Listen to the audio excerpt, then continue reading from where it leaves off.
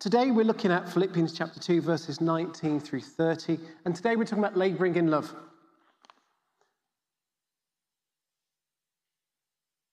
And I just want to read you a passage of scripture before we get into that and almost pray this over us as a fellowship. From Ephesians chapter 3, verse 14 to 19. It's a passage probably familiar with lots of you.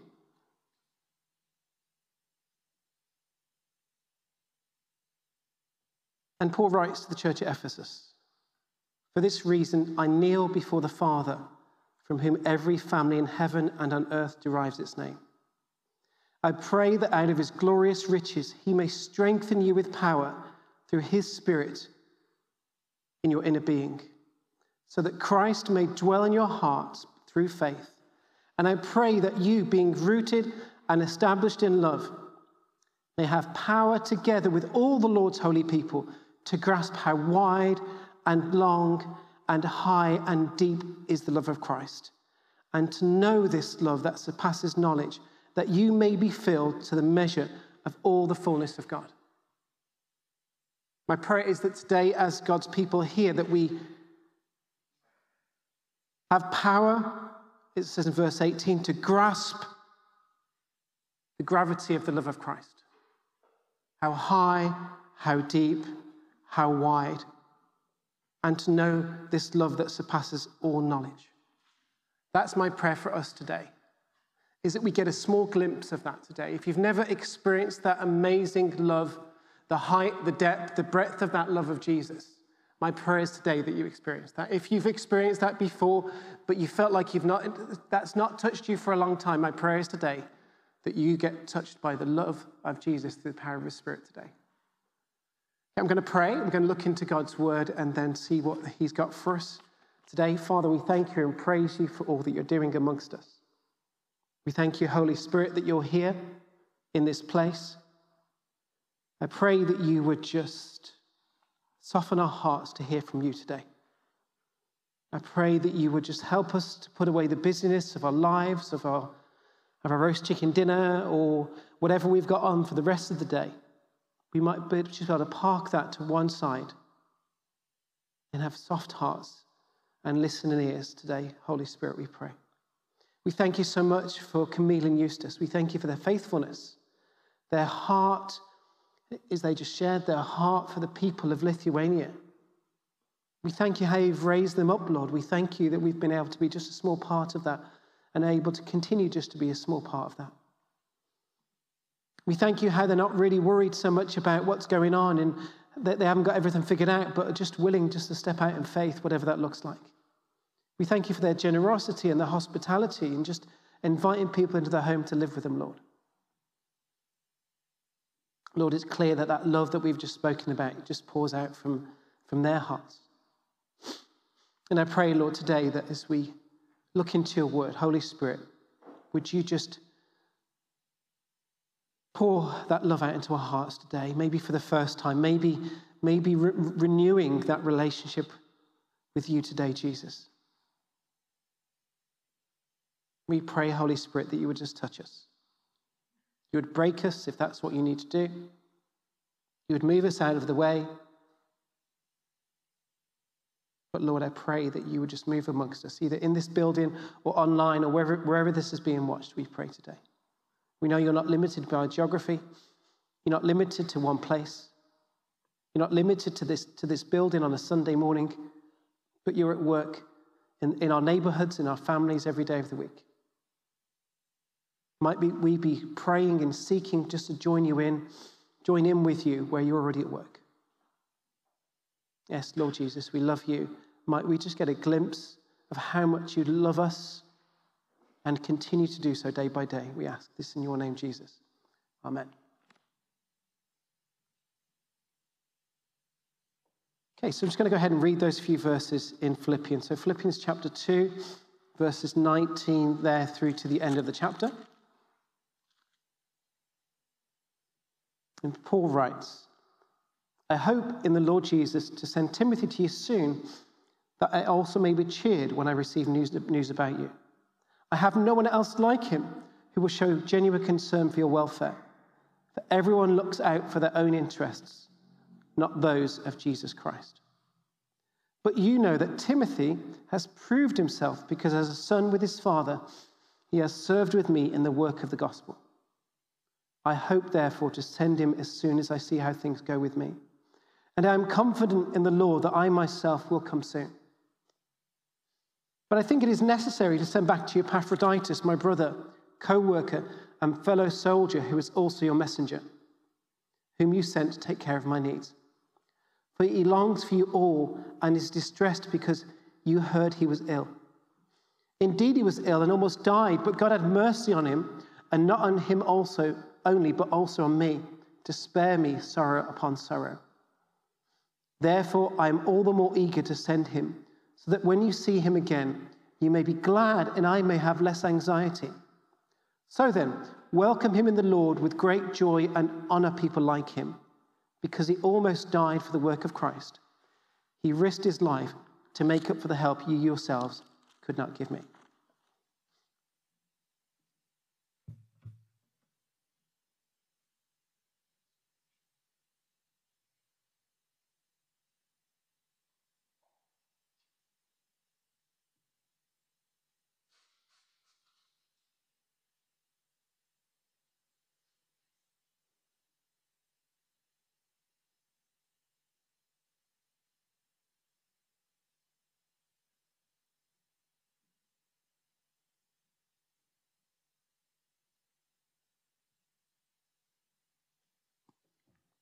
Sorry about that.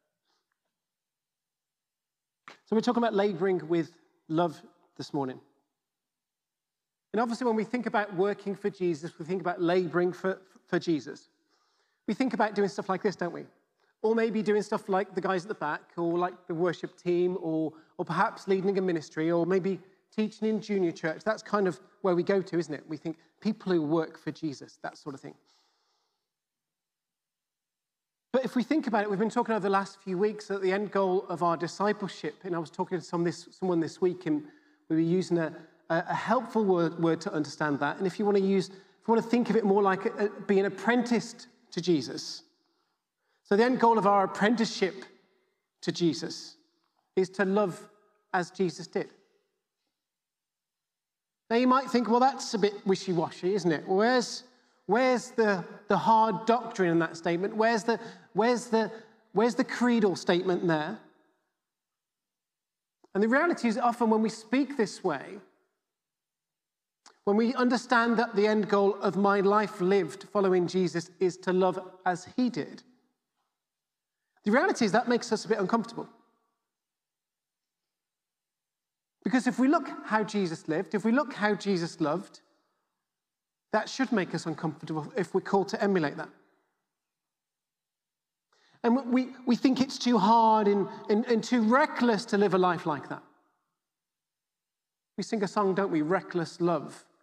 And there's been people around that have critiqued the words there. And Christ is not reckless, but he shares his love with reckless abandon, in spite of who you are, in spite of what you may have done, in spite of where you might be on your relationship with him.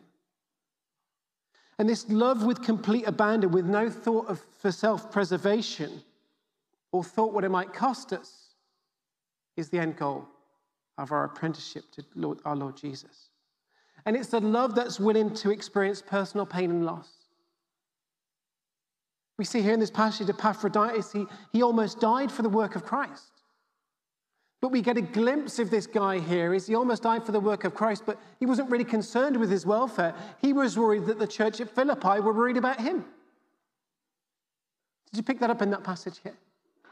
So not only was he going out and he might have had some accident or he got sick or whatever, but his love was so deep and so strong for his fellow believers that he was worried that they were worried for him. He was worried that his circumstance was causing them undue anxiety.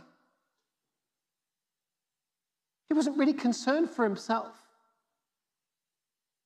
And it's that love that we work together with, that love that we co-labor with alongside each other, that love that we're called to share, to love each other with, that I want to talk about primarily today. I'd like to thank Tom for bringing the message last week to us on Mother's Day. That was a real blessing. And if you're a regular here, can you pray with us as a leadership team for Tom? We're praying for Tom as he finishes his degree course at the end of May. We've really see that God's been at work in his life, not only here on a Sunday morning, but in lots of ways that you guys would never ever see. So we're just looking and praying at the moment to see what that looks like for him post his degree here with us in Bethel. He feels called to this place. He feels called to Coventry, even though he's from the south in Canterbury. Got all these southerners keep migrating north. There must be something about that. Lots of people in our fellowship have migrated north, but hey, I don't know why. Lots of us want to migrate south to the coast, perhaps. And we've also got some northerners that have come south as well, haven't we? Yeah, we have.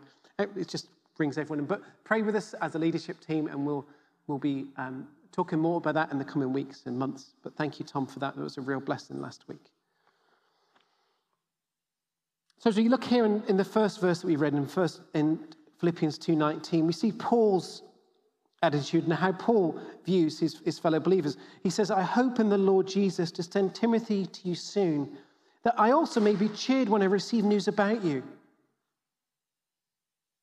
Paul, in lots of his epistles, demonstrates this longing, this deep sense of longing for his fellow believers, this genuine love and care.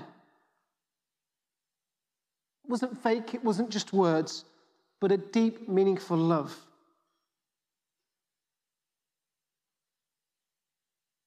And this is how we should be with each other. Oftentimes when Paul writes, he writes longingly, I want to come back to see you again, because not that I can put you straight, not that I can put you right, not that I can tell you where you've been wrong. And some of his letters deal with some of that. But he wants to be back with them because they have that deep sense of longing for them, that deep sense of love and care. He wants to send someone back to them so he can hear about how they're doing, because he worries about them. He cares for them deeply. This is really our example of how we should be with one another, isn't it? That deep-seated sense of love and care that actually, I've not seen you guys for a couple of weeks. Are you okay? Actually, you've not been able to connect with us in person. How are you getting on? Are you able to connect with us online? I've not seen you for a while. Can we set up a call so we can pray together?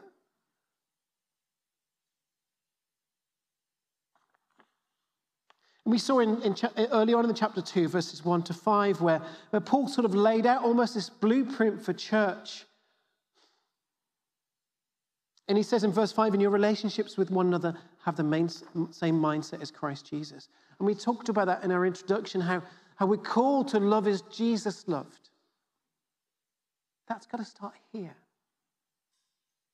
That's got to start amongst God's people. How can we be a light to the broken, dark world around us if we don't love like that first here? If I don't love you like that?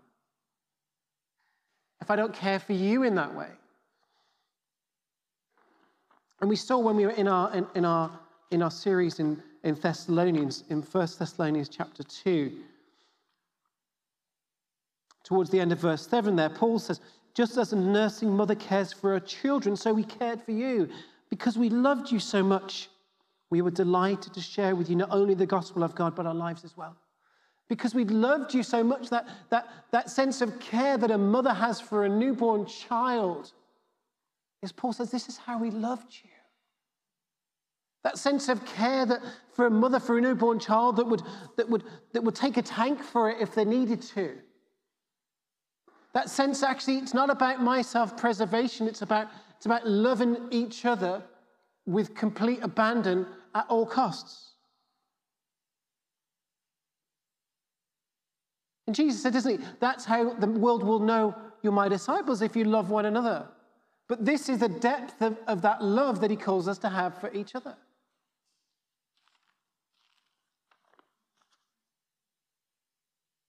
And we can't love I can't love like this. If over a Sunday dinner I'm gossiping about you, if I have a critical heart towards you because you don't think or act like I do, or actually because your doctrine doesn't quite match with mine. Because God's bigger than all of that, isn't he? I can't love like this if I hold a grudge against someone because of something they once said to me that really bothers me still.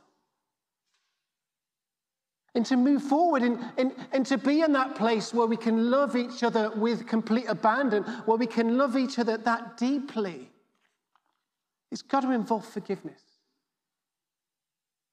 Forgiveness from God for my actions or reactions towards people, but also forgiveness from that person. Do you know that? It's easy. If I wrong someone, or even if they don't know if I've got if I'm thinking things about them which aren't honoring him, it's easy for me to ask forgiveness from God, isn't it? But what if we took that to a next level? What if we took that to the next level where not only do I ask forgiveness from God, I go to that person and say, will you forgive me? I was harboring these thoughts about you. Will you forgive me when you challenged me about that? I was really uncomfortable with that, and I wasn't thinking very good of you. I read a little book. It's a really thin book. It's written in the 50s called Continuous Revival by a guy with an unassuming name called Norman Grubb. Almost like a nursery rhyme, isn't it? In the 80s, you used to get these people going around in, I can't remember the song. I'm sure it fits in there somewhere. Someone who's older than me, I'll be able to get that. But this guy called Norman Grubb, and he says he experienced this firsthand. He was working in Eastern Africa. And there was a church, and they were having a worship service and a worship time, and there was a translator. And this guy was translating to English for the benefit of the people that were there were in English. And someone pulled him up on something that his translation was a bit off. Before the service is finished, this translator from the platform says, Johnny, I need to ask your forgiveness because when you said that to me, I harbored ill thoughts towards you. That's powerful. That's real life asking forgiveness. And I would counter until we get to that point as God's people together. This is important. It's got to start here. Until we can get to that point with one another, we really don't understand the depth of God's love for us. The depth of his forgiveness for us time and time and time and time again. Now, if we weren't all so stoically British, I might say, let's pause and let's do that right now, here. But I think we'd all be clinging and holding onto our seats, maybe shuffling around. But actually, imagine if we practiced that as a group of God's people. Imagine. And you know, God tells us to forgive, but it's not just a commandment because he wants us to do it, because actually he knows that when we do forgive, it actually brings restoration and wholeness to ourselves as well. He knows when I'm not bearing a grudge against someone anymore, when I can release that and ask his forgiveness and ask their forgiveness, that it brings complete restoration and fellowship with them and with him. And that's uncomfortable. Because that cuts deep, doesn't it? But when Jesus talks about love, that's how deep he's talking about. My prayer is that somehow we get a glimpse of how high and deep and wide the love of God really, really is for us.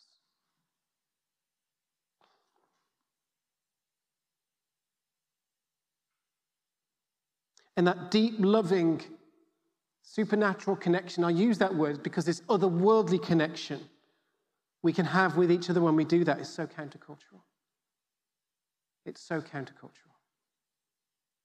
The world out there needs to see us, not just sat in here, but when we're out in there in the community, when we're at the school gates, when we're at work, when we're at school, they need to see something so different about us that it's contagious. And if we're not living that here, we're not living that there. So we've seen here Paul has this love that almost hurts, where he can't wait to hear about how they're getting on. And then we see we see with Timothy how love that stands out. In verse 20, Paul writes, he says, I hope to send Timothy to you soon. I have no one else like him who will show genuine concern for your welfare, for everyone looks out for their own interests, not those of Jesus Christ. But you know that Timothy has proved himself, because as a son with his father, he has served with me in the work of the gospel.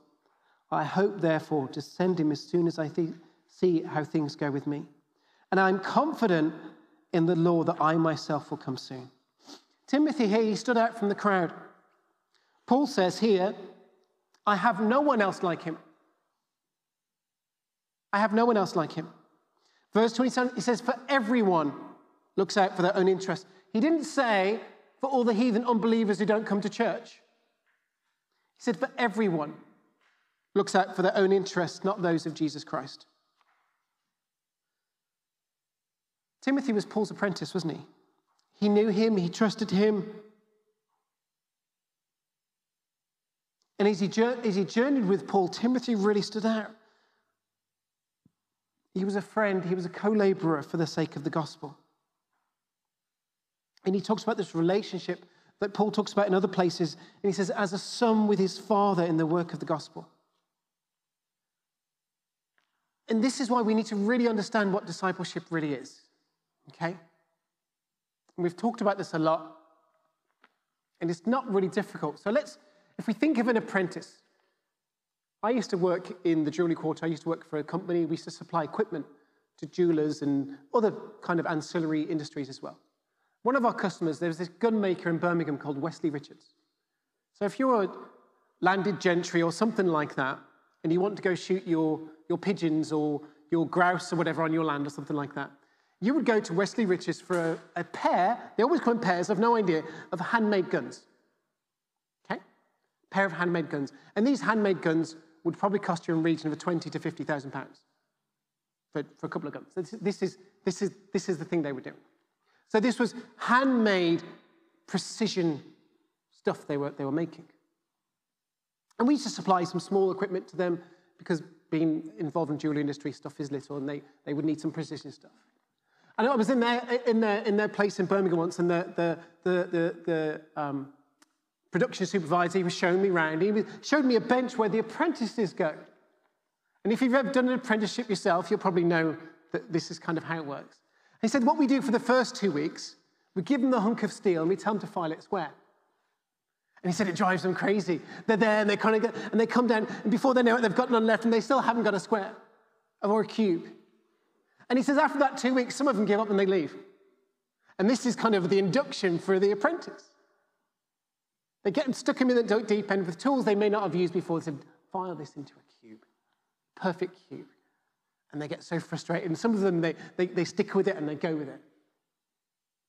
But actually, in Wesley Richards, the apprenticeship is 7 years, depending on which area of the company you're going to be into. So they've got stock makers, the ones who have the bit that goes in the shoulder if it's a bigger gun. They've got the barrel makers. They've got the people who make the other bits that go in there. I'm not very technical. And then they've got the engravers, the people who are the real artists that engrave like scenes on there that will just blow your mind. But an apprenticeship is 7 years. But in that 7-year time, if you've been in an apprenticeship yourself, you'll know this. In that 7-year time, they don't just stand there next to someone else watching them work, making notes, writing lots of things down, writing down lots of ideas, and never actually picking up a tool and doing something. In an apprenticeship, you are doing that. You're learning. You're learning from the more experienced person, but then you're cracking on and doing stuff with it as well.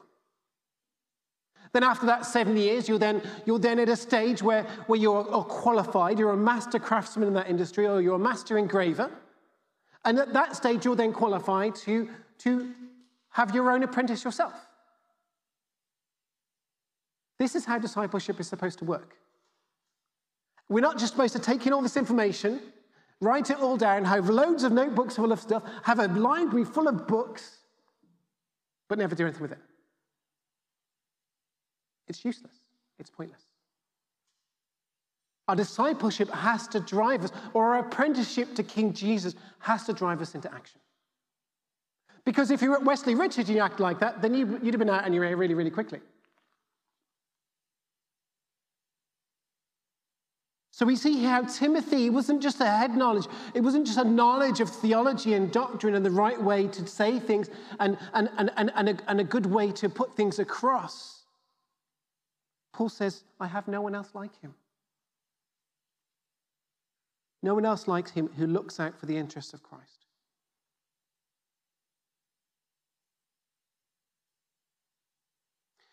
There's a contrast here in Philippians 2:21. It says, for everyone looks out for their own interests, but not those of Jesus Christ. In Philippians 1:21, Paul's saying, for me to live is Christ and to die is gain. I'm going to suggest something here to you, that we're either living in 1:21 or 2:21. We're either living like Paul, for me to live is Christ and to die is gain, complete abandon to King Jesus, or we're living in 21 where we're looking out for our own interest, not his. There's no gray. We like to make gray areas because it makes us feel comfortable and gives us places to hide. God doesn't have gray areas. He said you're either with me or you're against me. And that's challenging, isn't it?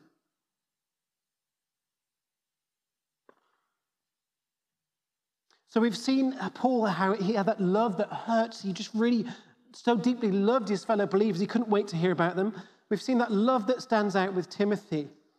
And then we see here, as we bring this to a close, how Epaphroditus loves at all costs.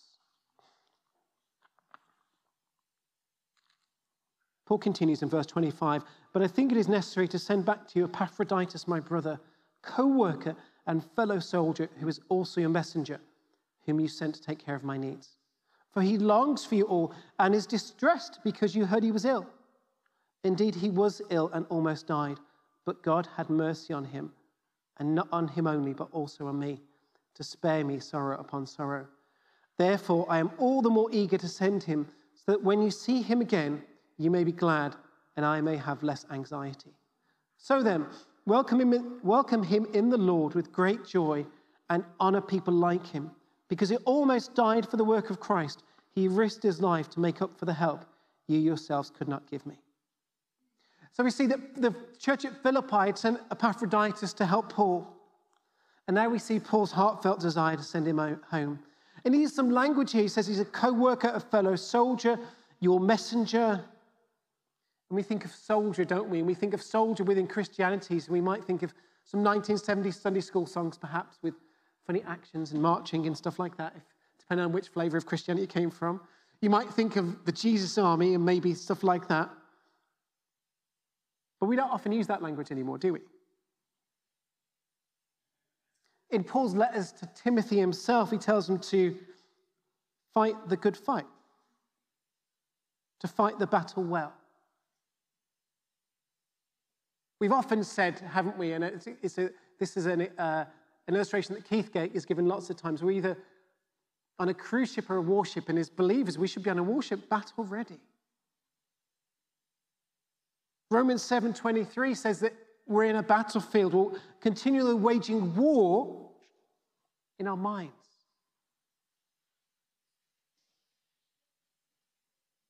We need to understand that your thoughts and my thoughts, that's what shapes our lives. What you think is who you are.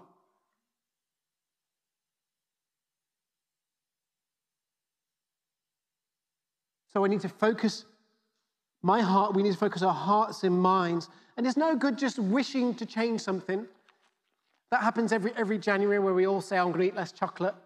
And then you realize you've got 20 bars left over from Christmas. I'm just going to eat those first. That's okay. And then you got through those. And it's Easter's next, isn't it? I'll just get through Easter and then I'll go out and chocolate. And then we're all a bit fed up because of lockdown. And someone says, no, can we have a treat? Can you just want to go to the shop and get some chocolate? So we eat more chocolate. Just saying it isn't going to make a difference. We have to actively do something about it. We have to actively allow God to renew our minds, allowing him to saturate us with his truth. Epaphroditus here, he almost died. And as we said earlier, he was worried that others were upset. What an example of love that's not self-seeking. He wasn't concerned for himself. He was only looking out to the interests of others. And that's counterintuitive. And this isn't correct theological terminology, but I like to, in my head, describe this as the upside-down logic of Jesus. because it's so upside down to what our immediate reaction is. It's so upside down to what the world around us tells us we should think or act or how we should behave. Everything that goes against our human instinct. Our human instinct doesn't tell me that I should forgive you when I feel wronged by you. It tells me I should put you in your place and tell you how you were wrong. Because then that'll make me feel good, because then I'm in control. But that doesn't bring about peace or joy in my heart. What brings those things, those fruits of the Spirit that Paul talks about in Galatians, is actually when I relinquish that. And I feel that restoration of fellowship, not only with God, but with that person as well. And this is the only place that we'll find true joy and peace, is living a life looking out for the interests of others rather than ourselves. And we see here Epaphroditus, he almost died for the sake of the gospel. We see how he loved at all costs, whatever it took.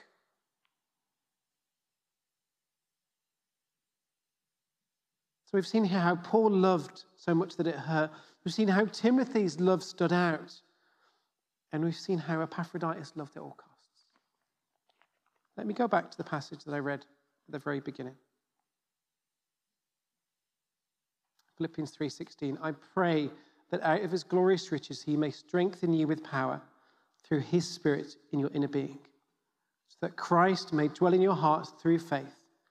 And I pray that you, being rooted and established in love, may have power, together with all the Lord's holy people, to grasp how wide and long and high and deep is the love of Christ, and to know this love that surpasses knowledge, that you may be filled to the measure of all the fullness of God. Why don't we pray? Father, we just want to thank you and praise you that you are such an amazing God who loves us without limit, who loves us with abandon. You've shown us in your word how we are to love each other, how we are to love our neighbor, how we're called to be so counterculturally different to everyone else around us, and how we say and how we act and how we love. We thank you for the example of Paul and Timothy and Epaphroditus that we've seen today. How they loved so much it hurt. How their love stood out and how they loved at all costs. Might we be a people here today who begin to do that more fully? Might we be a people here today who because we love like this, more fully reflect you, Jesus, and our lives with one another, in our homes, Lord, in our families, with our children, with our grandchildren, with our spouses, with our friends, with our uncles, with our aunties, with our grandparents, whatever it might be, Lord, with those closest to us, we might just reflect you better. I pray, Lord, that we would just be so counterculturally different in that it stops people dead in their tracks. That love that we, as we looked at the love you had in the book of Ruth, that Hesed love, that makes you stop and wonder, why would they do that? Why would you do that, Jesus? Why would you love us so much? And I pray that that love that's been poured out in our hearts by your Spirit would just spring to life. Be like a river flowing from us, Lord, and we might see new life brought as a result of that. Lord Jesus, by your Spirit, would you continue to move? Would you continue to speak to us? Would you continue to guide us as we continue in worship this morning? We ask this in your name, King Jesus. Amen.